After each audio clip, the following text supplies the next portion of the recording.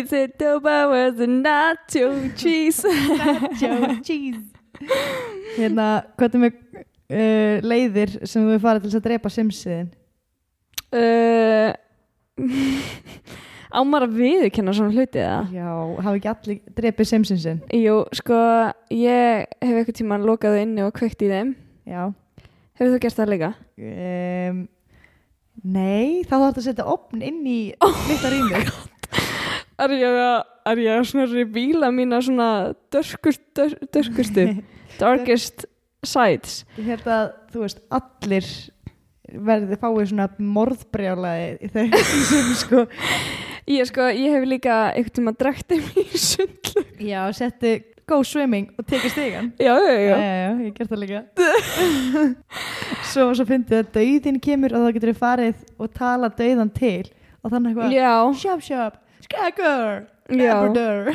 Já, einmitt. En ég var búin að læra hérna nokkra setningar á Simlish, simsku. Tilbúin. Já, hvað með það? Sól og fíbili. Það var svona smá indverskur hefur hjá mér. Og fíbili. Og fíbili. Veistu hvað það þýðir? Hvað þýðir það? Sko sól þýðir good day eða hello. Okay. Og fíbili þýðir I'm hungry. Og svo þessi fyrir þig sko. Veitu. Zawoka genowy. Zawoka genowy. Já, svona næsti. Ég er miklu betri í Sims reym. Þú ert miklu betri í því. Heldur en ég. En það þýðir sko I think you're hot. Bíddu, tjekka, hlusta þetta. Vei, Gor, Kanu, Daz, Siva, Gork, du stæ. Army Batar. Ok, og ég giska núna. Ég held að þau hafi verið að það var hérna, hann var að elda. Nei maður, þau voru í ræktinni. Voru í ræktinni? Ok. Glory! Shaka Fimi Dune. Þarna var hann að detta af hérna hlaupabrettinu. Nei maður, þau eru í slag. Oh my god. Já, hann er að kvikna í honum. Það er ég, ding, ding, ding. Já, þetta er kutsugarðurinn. Nei. Þetta er Grim Reaper. Mættir. Já. Ói, þetta er svona sko skeri hvað ég kann alltaf bara þetta sem er það sem einhver er að deyja og einhver er að brenna og eitthvað. Kannt alltaf bara það sem snart tengist dauðanum. Já, það er eiginlega sorglegt sko. Ég gerði einu svona fullt af mjög svona ljótum börnum, þú veist, í Sims, öll og svo afmynduð og eitthvað. Ok, varst að búa til svona orphanage? Já, bara for the fun of it. Ok.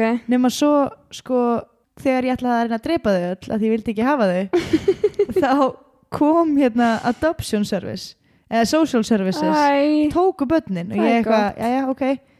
Svo var ég bara eitthvað, þú veist, í essinni mínu komið með fjölskylduna mína og ætlaði að ætla það bad og þá ætli ég ámyndaði badi. Ég alveg, god damn. Planið backfired. Big time. Alveg hart, sko. En hérna, sko, við tókum upp þátt núna á mánudaginn. Já. Sem að fór í vaskinn, bókstaflega. Næstu bókstaflega. Við vorum búin að taka upp þáttinn, búin að undirbúa okkur og svona og ég kem heim og er að klippa hann. En þá ítti ég á villi svona taka ykkur tímann í ferlinu og hann hvarf. Búið að gera dauðaleit. Það búið að gera dauðaleit og allar mögulegar leiðir til þess að endurheimta þáttinn eru farðar í vaskinn. Það er bara, já. Það var heldur spömmur, þetta var góða þáttur sko. Ógeðslega mikil bömmur. Þannig að þessina erum við að gefa þátt í dag en ekki á mánudaginn. En á mánudaginn þegar ég kom til þín og við vorum að fara að taka upp. Þá hérna, þú varst ekki komin heim eða eitthvað, ég var að hringi í þig. Já. Og þú svaraði ekki. Og ég hugsaði alveg, og svo það hringdi út síminn hjá þér sko. Og svo kom talhólf. Og ég var bara eitthvað, fyrst sem ég hugsaði var eitthvað, hver er ennþá með talhólf í dag? Ég var ekki heyrt eitthvað, lestu inn skilaboðin eftir hljóðmerkið. Ég hef ekki heyrt það bara, geðað lengi. Þannig ég segi, ok, ég ágreinilega talin á talhólfið og þá datt mér bara eitthvað algjört rugl í hug. Oh my god, ég var að hlusta það. Já, hlustum. Einingar og talhólf á íslensku veldu 1. For instructions and prompts in English, press 2. Velkomin í talhólfið. Ég mun aðstóða þig við uppsetningu á talhólfinu í nokkrum einföldum skrefum. 1, 2, 3, 4. Alveg. Nýja lykilnúmerið þitt er 1, 2, 3, 4, Vá, hvað þetta 3. er spennandi. Ný skilaboð. 28. september klukkan 18:57. Já, góðan daginn. Ég er að hringja hérna frá Klamydíumiðstöðinni. Þú ert beðin að koma í tékk hjá okkur. Það hefur fundist smitt, klamydíusmitt, hjá einum af bólfélögum þínum. Þannig að það verður rosalega gott ef þú getur haft samband við okkur. Það er best að gefa kennitölu strax og við gefum þér tíma, bara strax. Bara strax? En í ár þá, út af COVID og svona, þá er þetta aðalega heimapróf, sko. Þannig að við ætlum bara að gefa þér leiðbeiningar í gegnum síma, hvernig þú tekur heima klamydíuprófið. Það ger allt í haginn. Bless. Ég er náttúrulega að hlusta hinn tvö líka. Til að hlusta á næstu skilaboð veldu 3. Æskan, þetta er bara ég. Heyrðu, ég er búin í Metabolic. Ef þú hefur tíma, hringdu mig. Æ. Já, ekki, mamma. Til að hlusta á næstu skilaboð veldu 3. 3. september klukkan 17:10. Æskan, þetta er bara ég. Heyrðu, ég er á leiðin í bæinn og ætla að hitta þig. Og að setja ykkur að viðláttinn. Heyrðu, hringdu í mig þegar þú máttir að. Æ. Litla veislan með þér.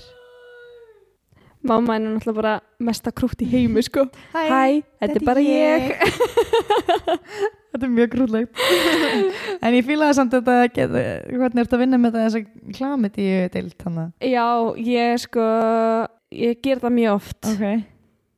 Og ég hringi alveg reglulega í bara, þú veist, þegar ég svona keiri, þegar ég er með AirPods-in, sko, þá hringi ég mömmu og meðan ég er að keira.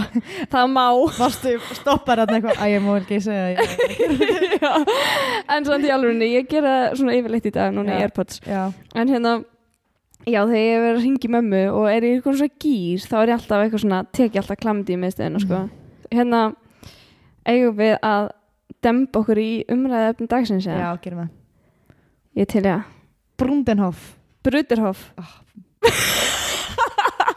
Við erum rosalegar með framburð, sko. Ég veit, þetta er rosalegt. En, eigum við að byrja árið 1920? Já. Við höfum öll lesið um Amish. Já. Eða allavega hirtum Amish. Allavega hirtum Amish. Ég hef ekki mikið lesið mig til um Amish. Það eru gyðingar. Þetta er álíka dæmi. Já, svipað. Já. Nema öðruvísi og eitthvað sem við höfum ekki heyrt um áður. Já, einmitt. Ég hef aldrei heyrt um þetta fyrir ég nákvæmlega skoða þetta, sko. Og svona helsti munurinn á Amish og Bruderhof er að þau búa saman í kommúnu. Bruderhof? Já. Og þau eru ekki mjög módern í sambandi við tækni og þannig.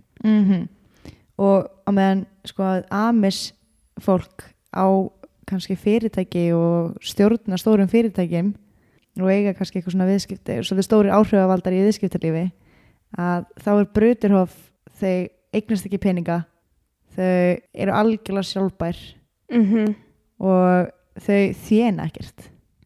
Einmitt. En í rauninni er þetta pínur svona, þú veist, ímyndið ykkur Amish nema meira ekstrím. Já, þetta er alveg meira ekstrím. Já. Byrjum árið 1920 í Þýskalandi. Þá var það maðurinn Eberhard Arnold sem að stofnaði Bruderhof. Og hann stofnaði, þetta heiti Bruderhof og það þýðir sko Place of Brothers.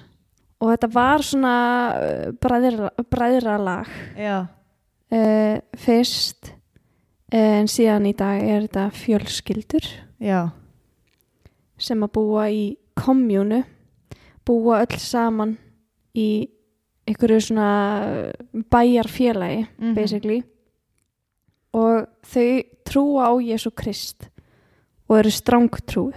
Yo mighty. En eina sanna. Já, ég held að það verið að segja oi matey.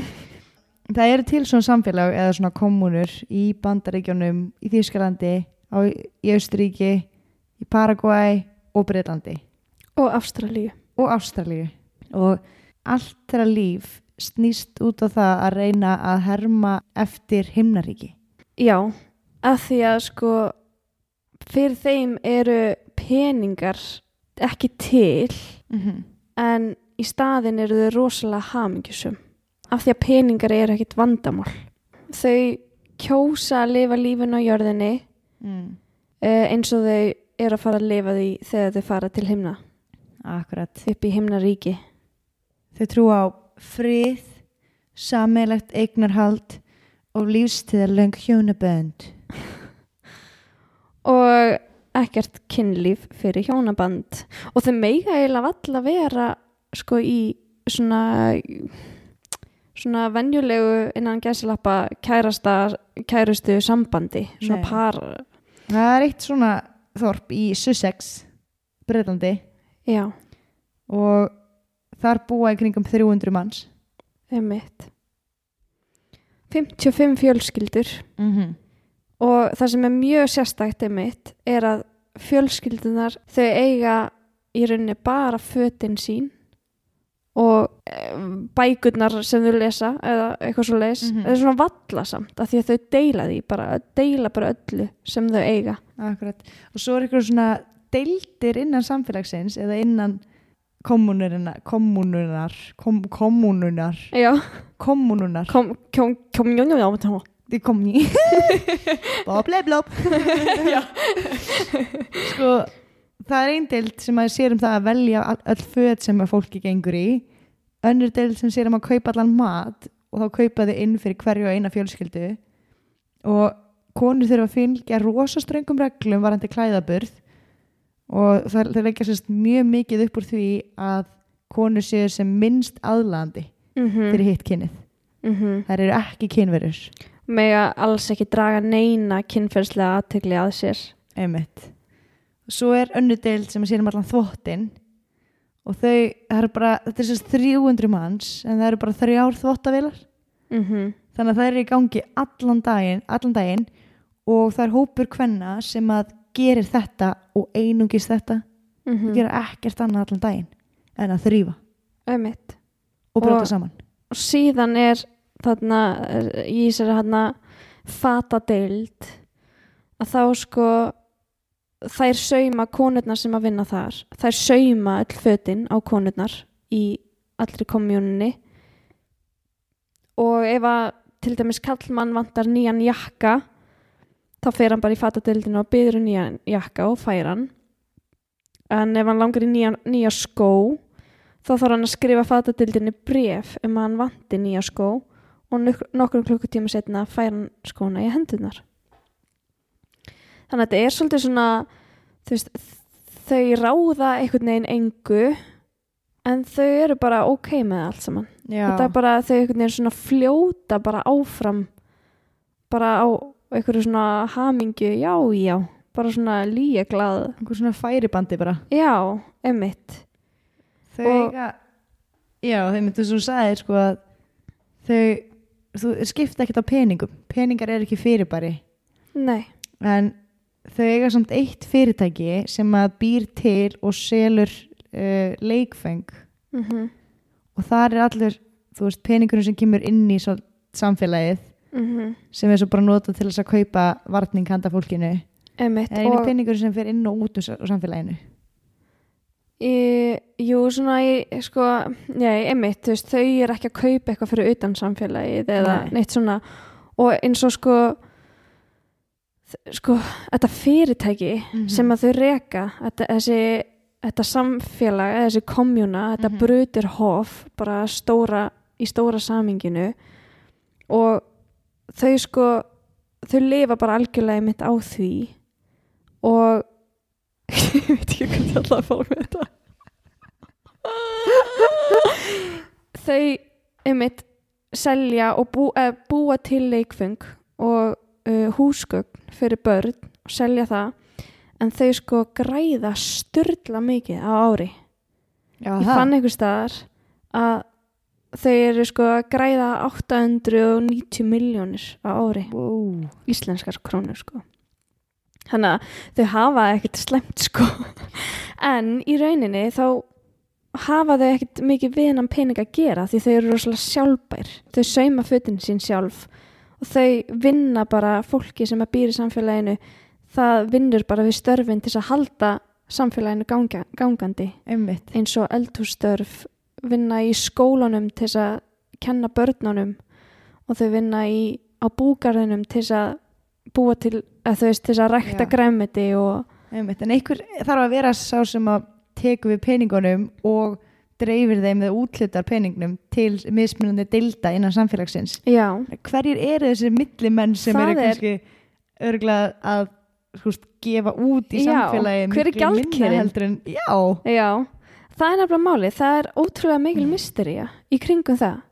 Ég fann ekkert það. Savos. Hvað sagðirðu? Ég ætla að segja Soros. George Soros, já. George Soros. Það var hann sem eitthvað spáði fyrir þetta kreppunu í Bretlandi og var að veðja mótinni og eitthvað. Ok. Já, hann er kannski gjaldkeri samfélagsins. Já. En þetta er mjög fyndið, maður finnur ekkert það. Þau einhvern veginn svona betreyja sig út á við að eins og þau séu svona rosalega bara svona saklaus og svona já, þú veist. Einmitt. Þau hafa, þú veist, eins og við horfum á myndbönd þetta og það er fólk að tala að þau séu og virði alveg amis fólkið og þau séu mjög frábrugðin þeim með samt ákveðnar hugmyndir svona sem eru svipaðar.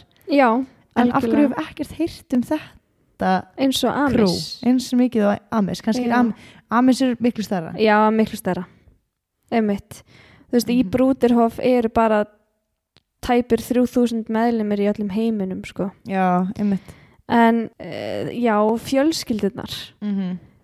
Svona, ef við tölum aðeins það hvernig bara fjölskyldirnar búa, þá, þetta er bara ákveðið svæðið þarna, sérstaklega þarna í Bretlandi, eins og þetta sérstaklega þessi komjúna sem við lásum okkur til aðalega.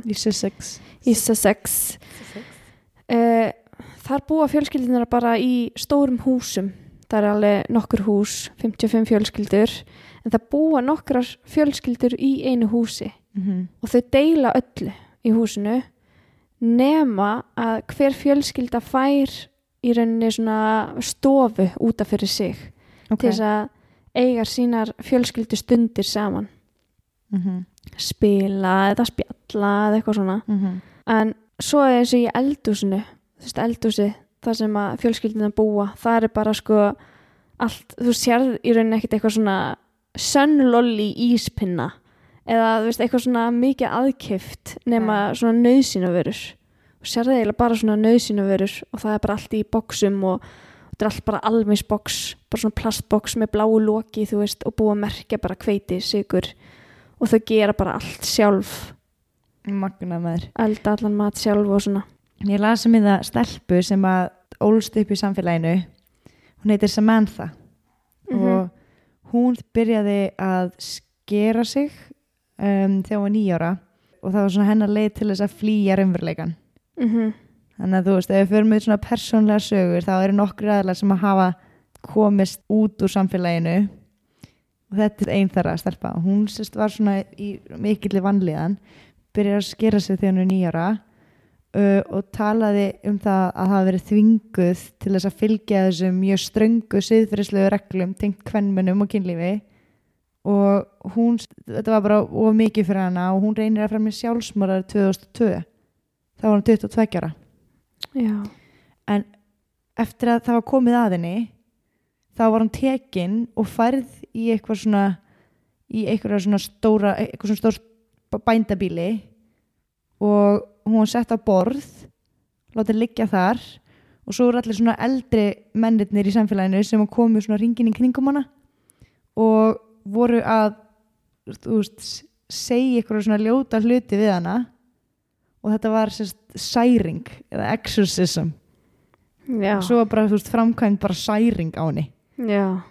Og sama var gert til fólk sem var með aðra geðræna kvilla eða með krabbamein eða fólk með einhverfu eða það var alltaf bara særing er svarið. Einmitt. Og var ekki líka þarna eitt case þar sem að einhver stelpa átti kærasta eða eitthvað svona utan samfélagsins. Jú. Og hún var bara niðurlegð fyrir framan alla. Þau borða alls saman í svona stórum sal. Já, 2 sinnum á dag komaðu öll saman, allir íbúðarnir í samfélaginu, allir 300. Já, og borða. Og borða saman og fara með bænir og syngja saman einhver lög og svona. Akkurat. Þessi stelpa, hún heitir Claire og hún átti kærasta og það var komið að henni og honum eitthvað leiðast eða kissast eða eitthvað. Og hún átti að standa fyrir framan 200 fullorðna einstaklinga þarna í samfélaginu inn í þessu matsal. Og hver og einn labbaði að henni og sagði eitthvað svona svívirðingu við hana eða svívirt hana á meðan fjölskyldan stóð svona vonsvikin og horfði á hana við hliðina. Já, pældi í þessu. Og það sem þau voru að segja var bara þú ert hóra og þú ert vampíra og bara norn og vond manneskja og eitthvað svona. Já, þetta er bara hræðilegt sko. Hérna sko, mér langaði líka svo að segja að því við komum aðeins inn á það áðan að í samfélaginu þá fær náttúrulega engin manneskja, engin íbúin nein laun, þau eigi ekkert, þau eigi ekki tölvur, þau eigi ekki síma, þau eigi ekki sjónvörp, þau eru algjörlega svona útskúfuð úr svona módern heimi, eða þau útskúfa sér sjálf, fattari, þau kjósa það að vera ekkert tengd og þau náttúrulega sko búa bara algjörlega frítt í samfélaginu gegn því að vinna í öllum þessum störfum og konurnar þær sko vinna svona aðalega þessi störf, þú veist að búa til matinn í eldhúsinu, elda fyrir alla íbúana og þú veist þannig störf, svona gamaldags hugsunarháttur sko.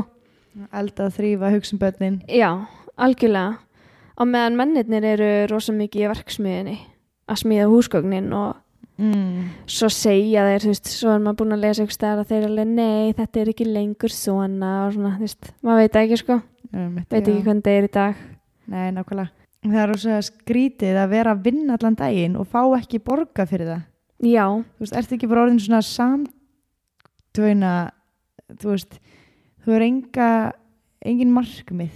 Já, þú getur ekki unnið þig upp í launahækkun eða í stöðuhækkun eða veist, allt þetta sem að drífur okkur áfram í starfi, það er ekki til. Já, veist, það er kannski alveg rosa kósi að þurfa aldrei að hafa ágjör á peningum, það er einhvern veginn bara hugsað um þau og svona, en í staðinn þurfa þau bara að sætta sig við það að ná aldrei einmitt svona karrýrmarkmiðum, svona frami bara eitthvað svona fyrirbæri sem er ekki til og þá hugsa maður alveg svona ok, hvað, þú veist reynaðu þá bara að mæti ræktina þú veist, okkur nákvæmum markmiðum þar, þeir hljóti einhvern veginn og þau eru uppfylla þessa þörf. Já, ætla sé ekki bara að þeim er ofta sem þú ferð og biður og þeim er þú veist, mjög trúnni. Já, að það sé bara nógu uppfyllandi. Já, ef þú refsar nógu vel fólki sem að fylgir þessu ekki, þú ert svona sá sem að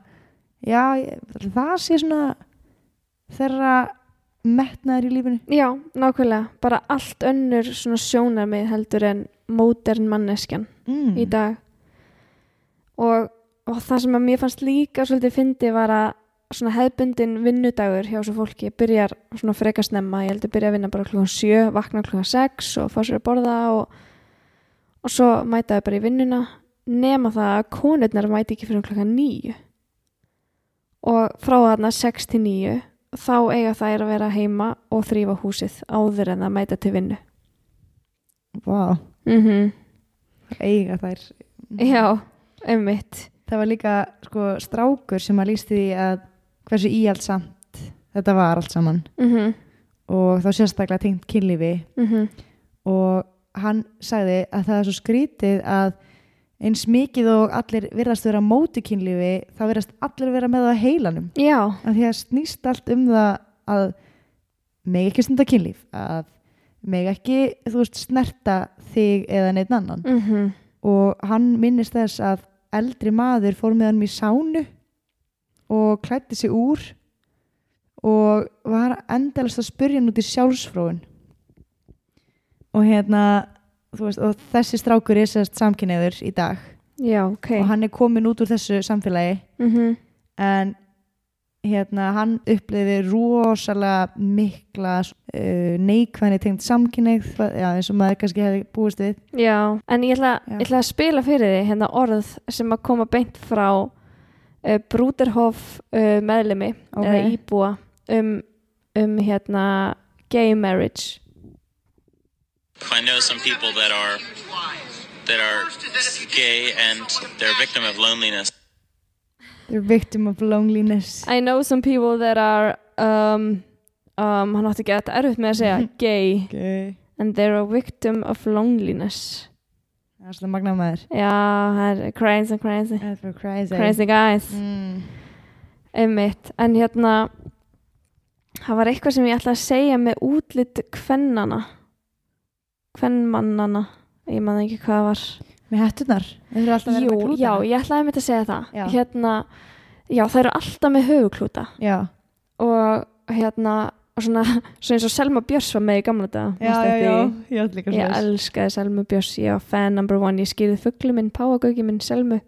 Ég átti svona klút með risastóru K-merki fyrir Keflavík, ég man ég á þetta ennþá til í skáp. Að það? Keflavíkur. En og það minnum á það, við ætlum að setja mynd af fólkinu, svona útlitslega mynd af bara svona hvernig þau líta út í dag og hvernig þau blandast algjörlega ekki inn í svona modern tíma. En það er líka, þú veist, á Instagram. Ég gleymdi að segja á Instagram. Þú veist, mynd upp á vegg hjá okkur? Já, við ætlum að setja mynd og hvar ætla að setja mynd. En by the way, minnum á það að við setjum yfirleitt myndir ef við erum að taka viðtölu eða eitthvað svona af, þannig að þið geti séð svona andlit og tengt sögur við myndir og svona. Við setjum yfirleitt myndir á Instagram sem er tengjast umræðefninu. Ég ætla að segja að þeir sem að fara úr Bruderhof að þeim er eiginlega ekki búið að koma tilbaka. Og fólki, þú veist, fjölskyldur eru neitt til þess að brenna alla myndir eða allir verksummerki aðilann sem strauk og þá sérstaklega það er eitthvað svona ósætti. Já. Og en svo segja það eru ungbörn eða börn sem að fæðast inn í samfélagið. Þau eru bara hluti af samfélaginu og eru bara hluti af þessu Bruderhof og bara stunda það þangað til að þeirra nálgast 18 ára aldur. Þá er þeim sagt að svona, nú mátt þú fara að skoða hvað þið langar að gera. Viltu vera hluti af þessu samfélagi, þessari kommúnu, eða viltu bara fara út í lífið? Og þá er þeim gefin smá vasapeningur, bara pínulítill vasapeningur til þess að lifa af fyrstu dagana einhvers staðar, eins og það var þarna stelpa sem heitir Hanna sem var send til London. Þar var fann hún einhverja vinnu og átt að búa ein og svona og pröfa það og þar var alltaf að tala í þessum myndbandi að já, við viljum að börnin skoði, við viljum að þau sjáu að þau hafa valmöguleika, þau þurfi ekki að vera í þessu ef þau vilja það ekki og svona.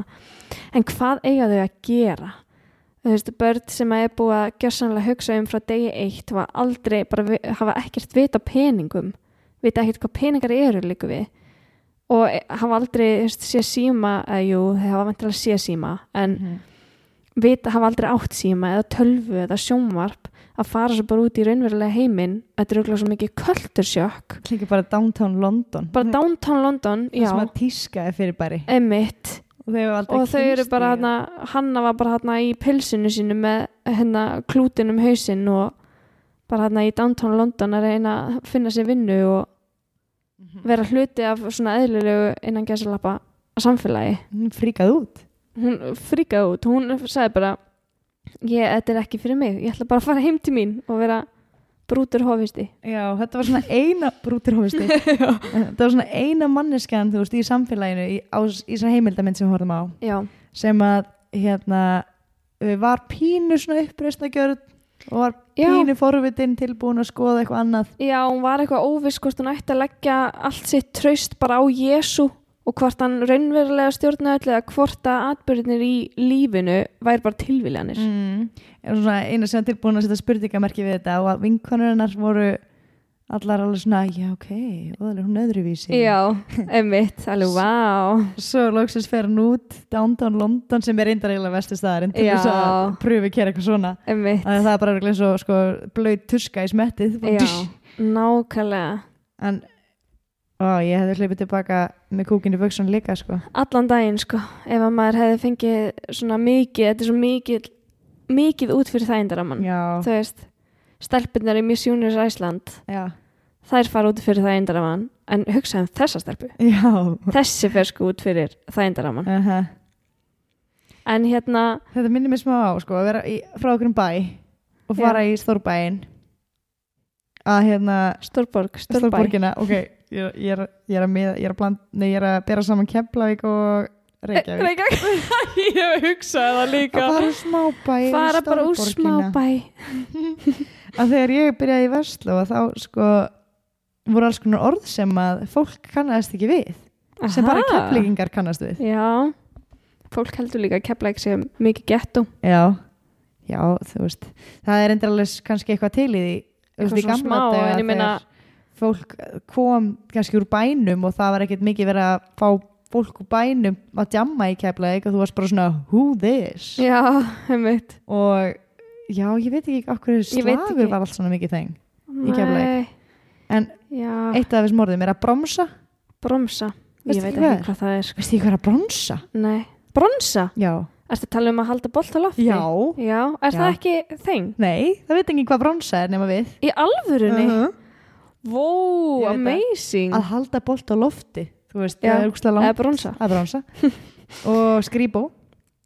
Og skrýbó? Já, það veit ekki hvað skrýbó er. Ok, ég verði að spyrja bekki minna þess á morgun. Já, skrýbó.